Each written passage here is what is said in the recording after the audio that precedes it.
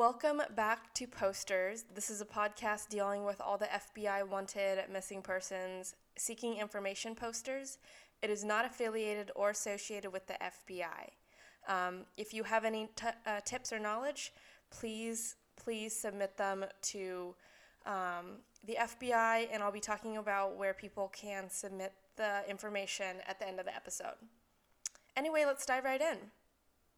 I was looking at the FBI's website before I started this podcast, and this poster really just jumped out at me. He looks so different from the other posters, and when I clicked on it, I got only a snippet of a fascinating story. I knew that I wanted to dive further into this. An anti-kidnapping negotiator who was kidnapped outside a restaurant while looking for a friend who had been kidnapped. It had seemed like a clip from Netflix's Narcos or some crazy Matt Damon-esque movie, but unfortunately, this is a real-life story that hasn't been covered as much as it deserves. Just as a disclaimer, there are a lot of sources used to put together this story, and sometimes they conflict, or there are new details that I'm not sure where they come from. If I say those, I will specifically cite where they are from, but if they're a general fact that everybody has, I won't. All the sources are available in the description for this episode. I also see the FBI's account and framework of the story as being the most credible, so I will kind of go back and refer to that one. Police are always keeping back certain pieces of the information or for the integrity of the case if it ever goes to court, so I am more willing to trust that than some other news source. Felix Batista worked for the company ASI Global, a company that specialized in global securities.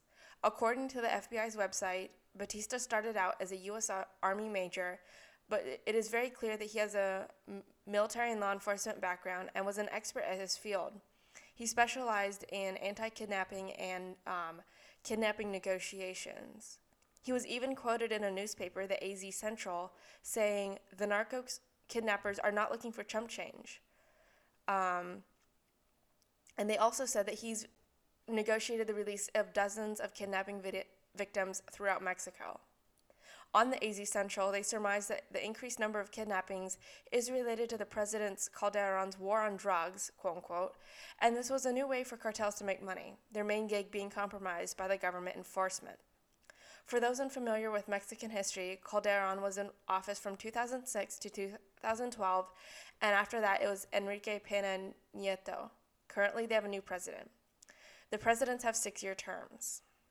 So, to put where Saltillo is into perspective, if you think of where San Antonio is in Texas, and then you take Highway 35 to the border of the U.S. and Mexico to Nuevo Laredo, you'll continue down Mexico Road 85 to Monterrey, then Saltillo is southwest of Monterrey.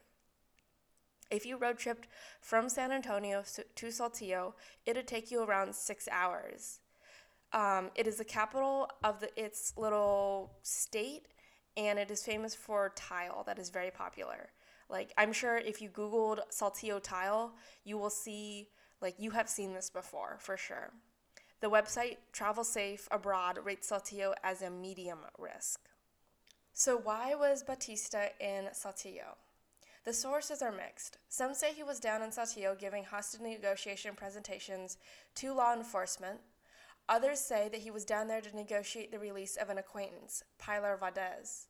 Some say that he was in Saltillo for personal reasons, but when a connection in law enforcement learned that he was in town, they convinced him to do some anti-kidnapping presentations for their department. A WikiLeaks source says that Pilar Valdez, a security company owner, local to the area, had disappeared. Batista had to have known him well enough, and I'll explain that connection later. Either way, what we know is that Pilar Valdez disappeared, and many think he was taken by the Gulf cartel group, the Zetas. The Zetas, or Los Zetas, are based out of Nuevo Laredo. They're one of the cities that I had mentioned that is very near the U.S.-Mexico border. They're one of the most dangerous cartels, and they're responsible for a lot of violence that shocked even the seasoned. They have enough pull in the cartel community to threaten and take the Sinaloa cartel's territory. I think recently they're a bit smaller, but at one point in time they were extremely large and very dangerous. Batista was at a local restaurant with some acquaintances and got a call on his cell phone. According to the FBI, he left his cell phone, credit cards, laptop, and other documents in the restaurant. The website says that he was met by 4 men in a Jeep and got into it. The way that the FBI writes the story, it seems as if Batista was in Saltillo for personal or business reasons. It didn't matter. But that day, December 10, his friend Pilar Valdez was kidnapped. The FBI claims that he was involved in getting him back and then was at the restaurant, got the call, got in the Jeep, and was never heard from again. So you can kind of see like the inconsistencies in different stories and what you're having to work with and parse out. In a twist, the victim was actually released an hour later. A Fox 29 article says the call Batista receives was actually from Valdez, saying that he's alive and okay, but that the police needed to speak with him as a ruse to get him in the car. The FBI's story is similar to the call was from Valdez, but instead of saying that the police needed to talk to him, the car was going to pick him up outside the restaurant with Valdez and that they would go to some other location. That same Fox 29 article quotes, Batista knew that something was not right here, FBI Special Agent Alexandra Montilla told InsideEdition.com. He had left an emergency contact with the restaurant with the people he was with, saying, if anything happens to me, please call this number. He felt he had to do it. I felt he felt obligated to do something. As much as every source may differ from the small details of the story, nobody puts forward a really good solid theory of why. The kidnappers have made no demands, which is not usual. Batista willingly got into the vehicle outside the restaurant, making investigators scratch their heads. What had made such a seasoned and experienced person get into a potential trap? Some think that Valdez was kidnapped as a trap to get Batista, and that he was the actual target and Valdez was released after Batista was taken. This could have Valdez in on the scheme or not.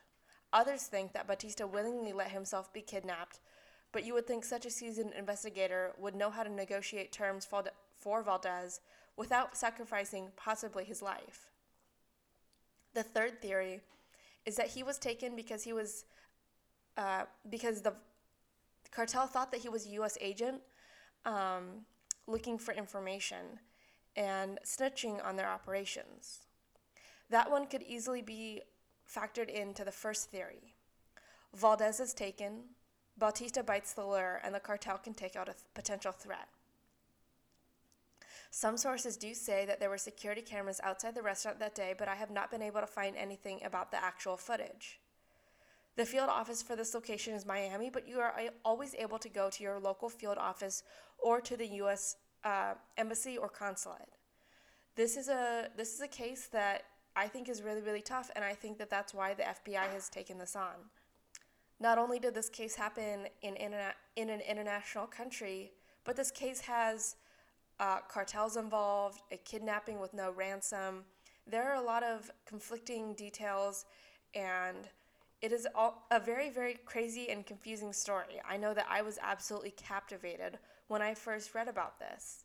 So if anyone knows of any information, please submit it to the FBI field office near you or to the U.S. Embassy or consulate. It is important to find justice for this man, whether he's alive or whether the worst happened to him, his family, and you are able to go on and read interviews with his wife. It's absolutely heartbreaking. She is really, really wanting to know what happened to her husband, and his family deserves answers.